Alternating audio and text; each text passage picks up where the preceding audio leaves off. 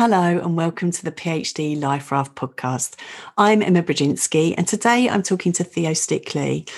Theo has a wealth of experience in mental health, in PhD supervision, in PhD examining, and this was a fascinating conversation. We started with this sense of the PhD as a creative process. So we were thinking about it as a creative journey, as a process of synthesis. But then what came through the discussion is this sense of the kind of relational quality and relationship with yourself and your own intuition, and relationship also with your supervisor and with your potential examiners too. So I do hope that you enjoy this episode.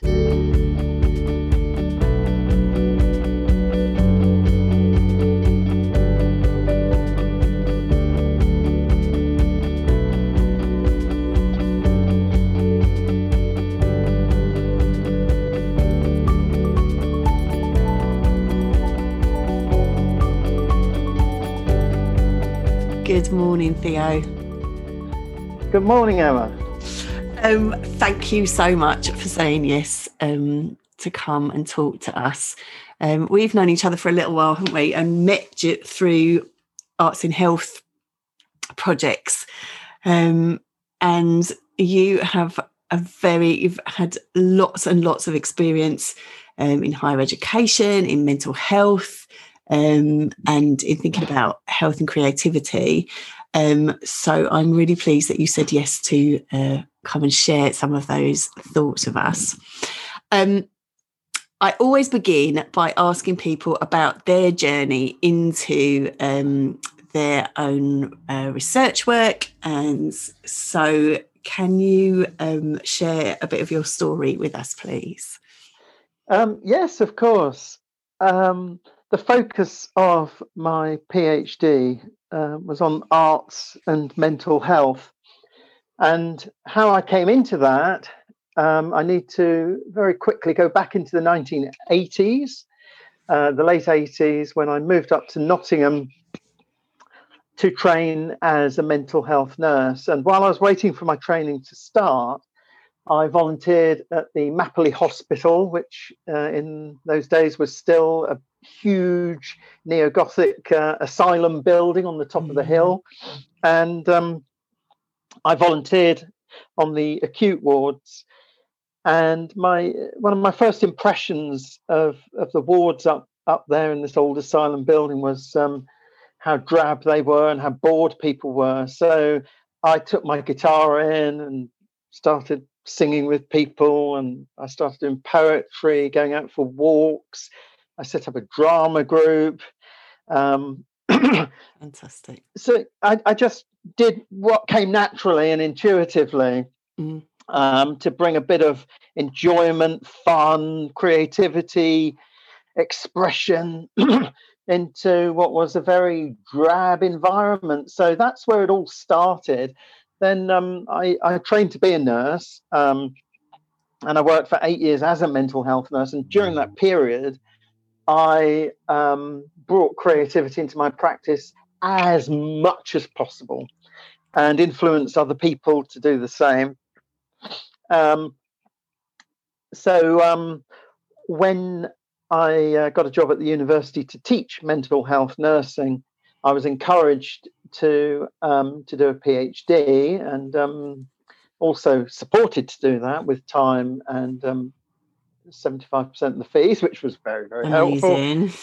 helpful. So I think it took me 4 years, but they gave me a day a week, and that probably had more than that, to be honest. So and I thought the obvious focus for my study would be on the arts and mental health, because that's what I've just been doing intuitively for the previous 10 years or so. And so you then went on, I know, to develop that practice through lots of different projects, and also develop your kind of theoretical reflection on that. and have impacted lots of people with your work. So this is why I was excited, because you are uniquely placed in terms of talking about mental health and doing a PhD and creativity. And as we know, creativity is a kind of a wellspring. It kind of can invigorate and inspire. And I just wondered whether you have any thoughts for PhD students who may be struggling right now, feeling stuck, because I think that can be often something that comes to people, and how they might find creative ways through that.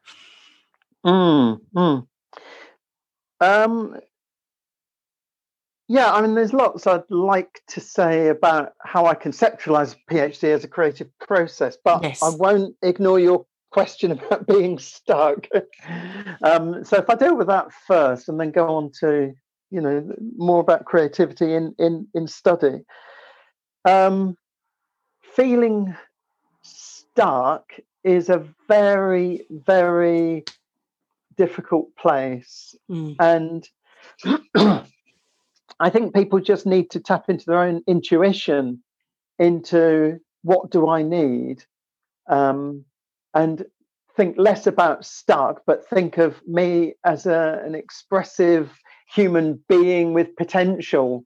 And what, especially during these times of being locked down and everything, because I think so many of us are feeling starved of the things that normally nourish us, both socially and culturally.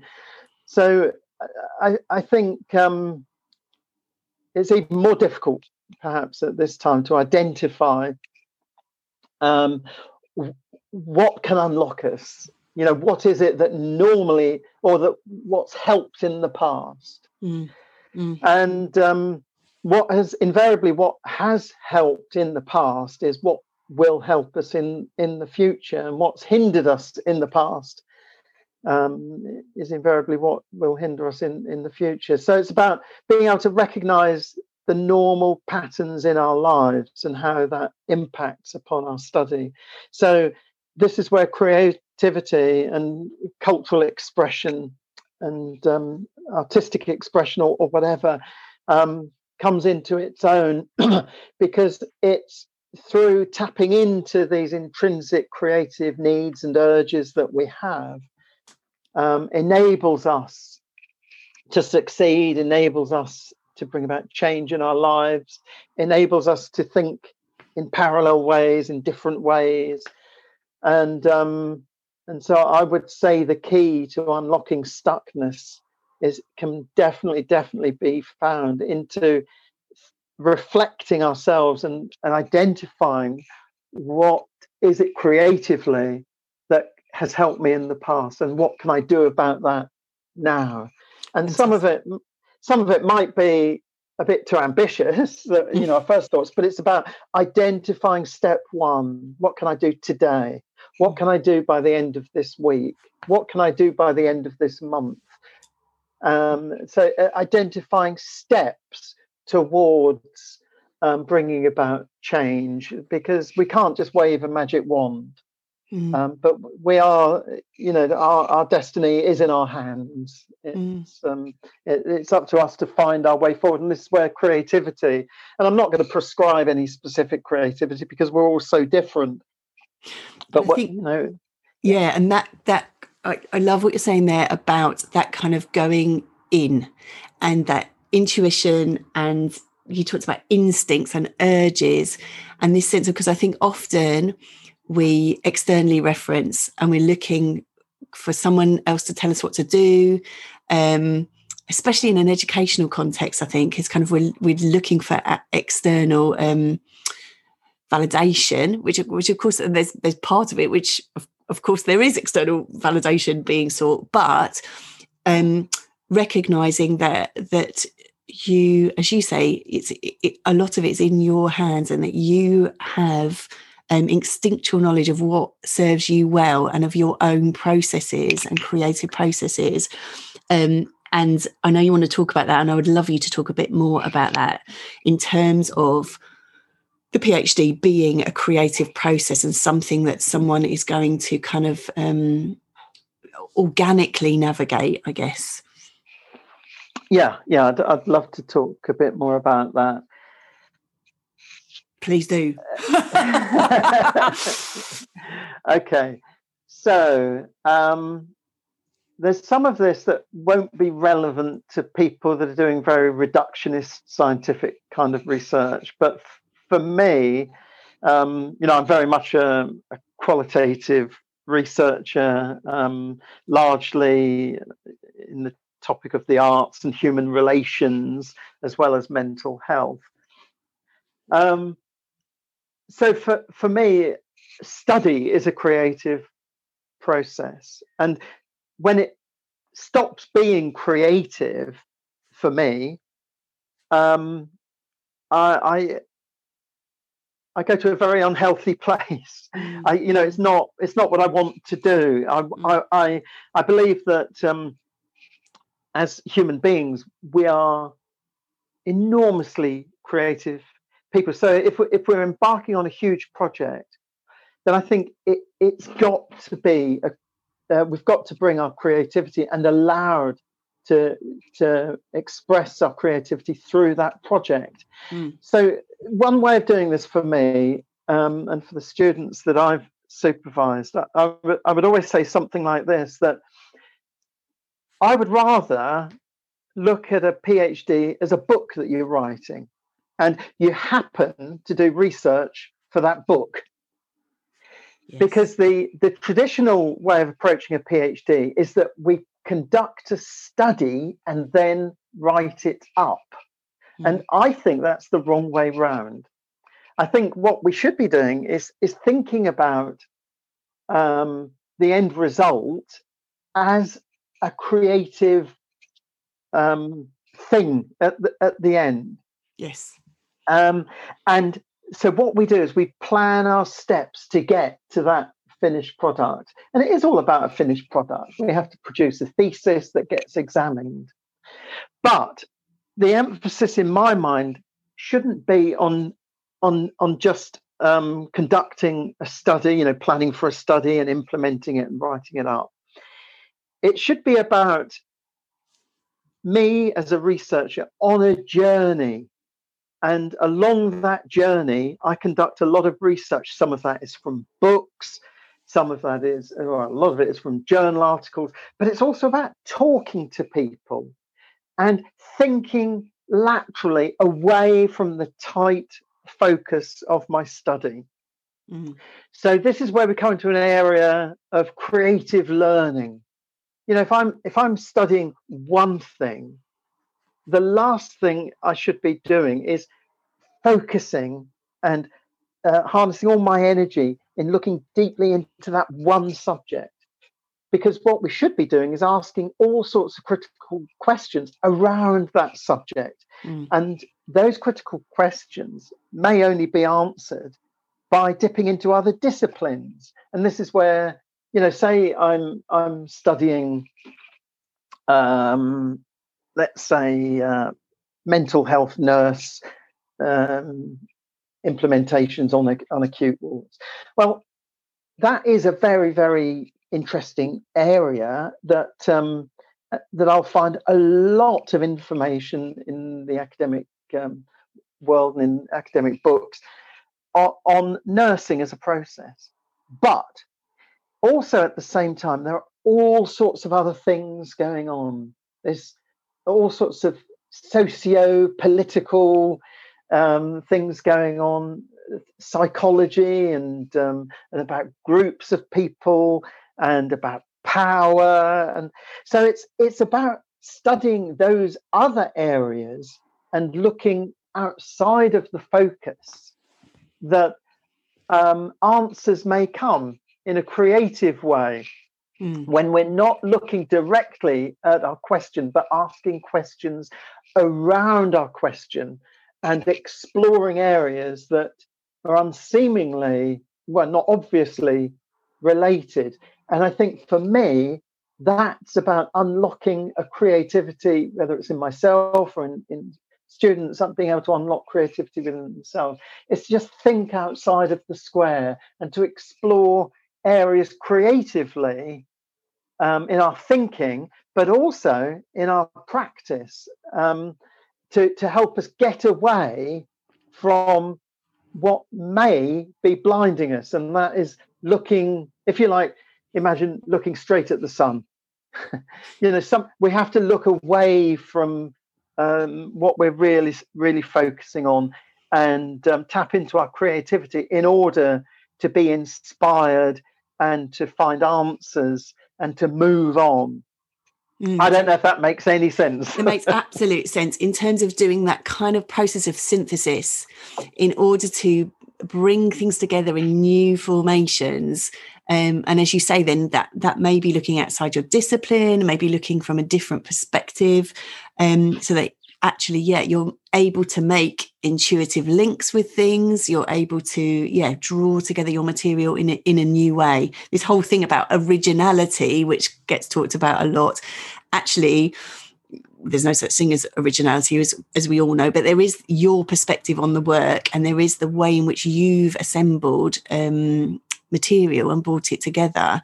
And I think that broad perspective that you're talking about in terms of bringing a range of material together really allows that originality to happen, because you've got those resources to draw on.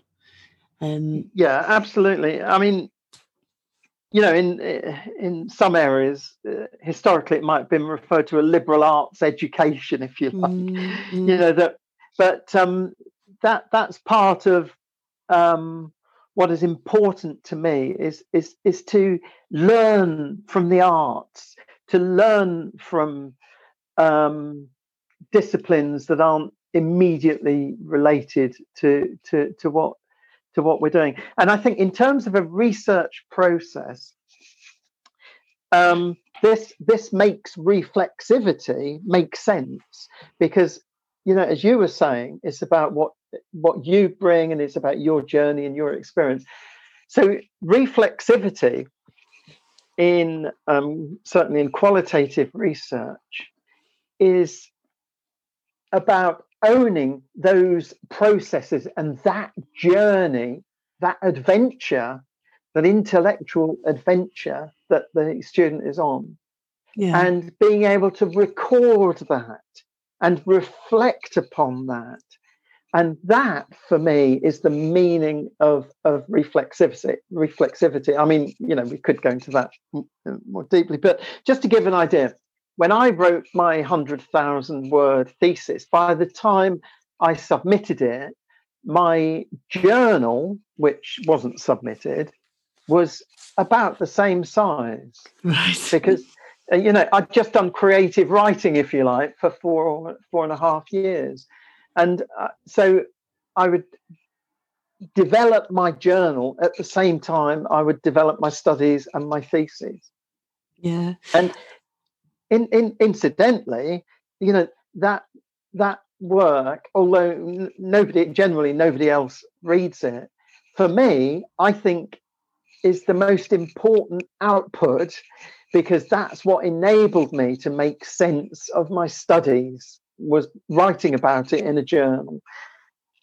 Yes, and that sense of, which links to what you're saying before, of seeing yourself as a writer, that you're a writer rather than a kind of researcher first. Of course you're a researcher, but that sense of kind of your writing process as being really important. And I also just wanted to talk, just to mention again, that sense of that interdisciplinary study, because you and I have both done quite a lot of that kind of work. And I think what I found so interesting about it is the sense of when you're working in an interdisciplinary way, what it does is it really throws into sharp focus your discipline, the contours of your discipline. And that's exactly what you're saying in terms of enabling the reflexivity, because you're looking outside, and then it throws into relief what your discipline does, the norms of your discipline, which you might not see if you were not stepping outside of it. Yeah, absolutely. And the benefit of reflective writing is that you're able to synthesize that process and come out with something that is potentially, your significant contribution to knowledge. Yeah. But it's only by doing that synthesis and committing it to writing. And just to be clear, your supervisors don't have to read your reflective journal. That's just for you. But it's a discipline of helping you to process and to synthesize that learning. And what we mustn't ever forget about a PhD project is that it is about learning. It's not just about studying something and getting results. It's about the individual's learning. And I guess what I'm talking about with this, liberal arts education is another old-fashioned educational theory is about deep learning. Yes. And also this kind of emotional intelligence that one gains through connecting with the arts and reflecting on one's processes. It's a kind of learning that is transformational. It's about, I am changing as a person in a way that I'm growing as a person. I'm becoming someone new, not only through academic learning, but through an experience of deep learning and being stimulated and inspired by ideas that are also interdisciplinary. Yeah, so we keep talking about that here in terms of the sense of the PhD as a personal development journey. That's what nobody really talks about, but actually that is what goes on, that you change and you develop through that process. And so this key idea for you in terms of writing a diary, a journal, a reflective journal, as that being kind of your accompanying you on the way through your PhD journey, I think is really really useful as a document and as a reflective tool. So that's already one top tip, because I always ask people for a top tip for others to take away. Now, actually, in advance of this interview, you brilliantly sent 10 top tips for PhD students, which we will send out to people, so you can click through on those from the show notes. So I don't know whether you want to go through all 10 or whether you have particular favourites that you would like to share as top tips. We already have the diary, which I think is really, really brilliant, really useful for people. Yeah, of course. Yeah,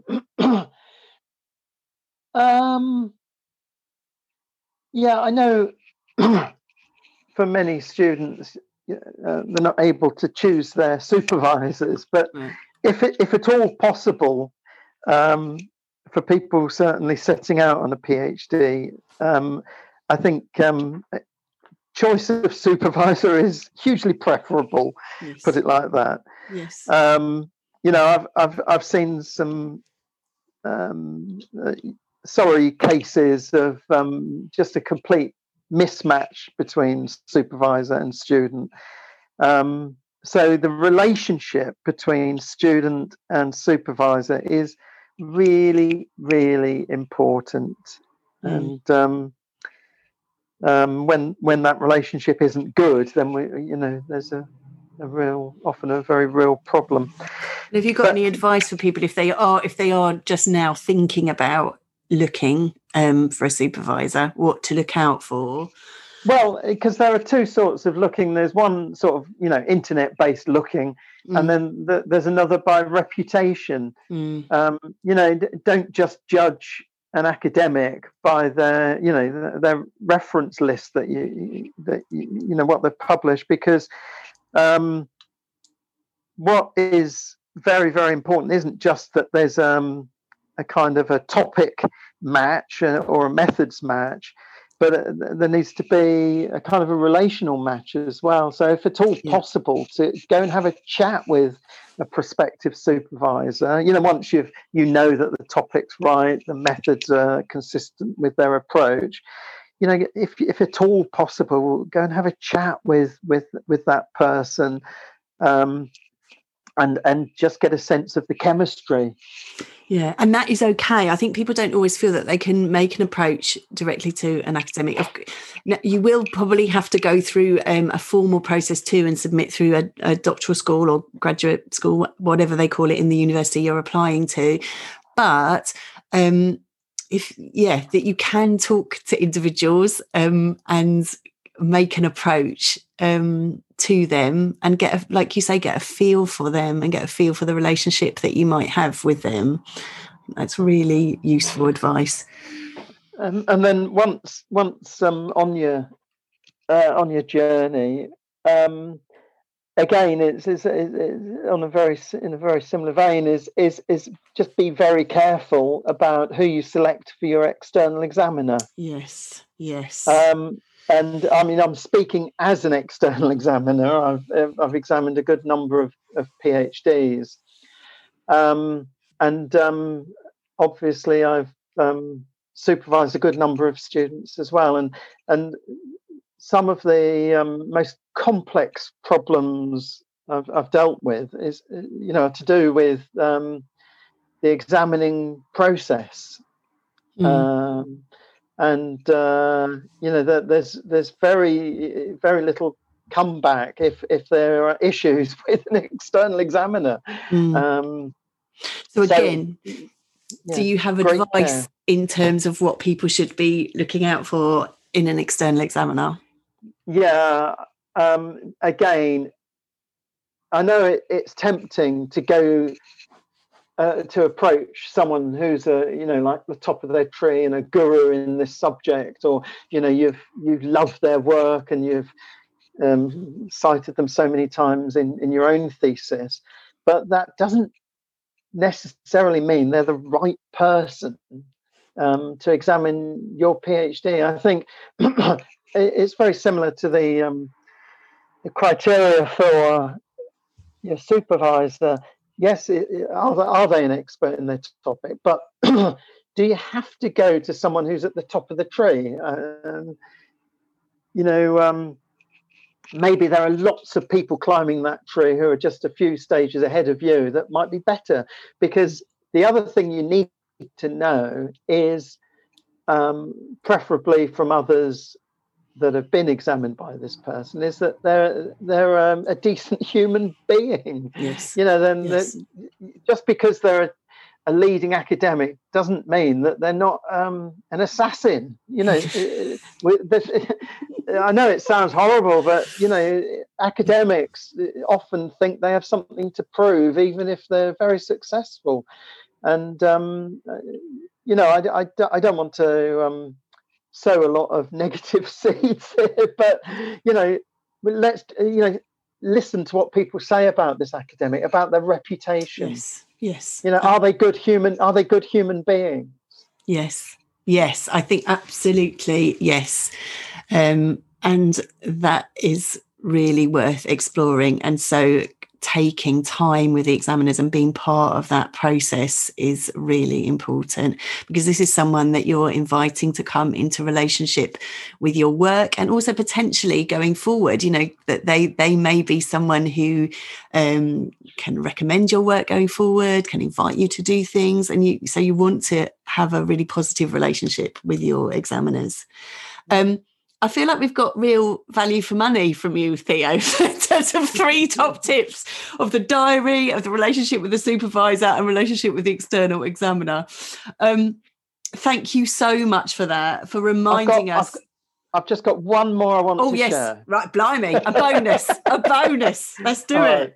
When it comes to your examination, and you're going into that viva, an absolute bag of nerves. One thing that I wish I'd been told before I was examined for my PhD is that the truth is the internal and the external examiner have already read your thesis. They've already exchanged their views, had long discussions with one another. And it's virtually always the case that, nearly always the case, that they've kind of decided what the outcome of that viva is going to be before you go in.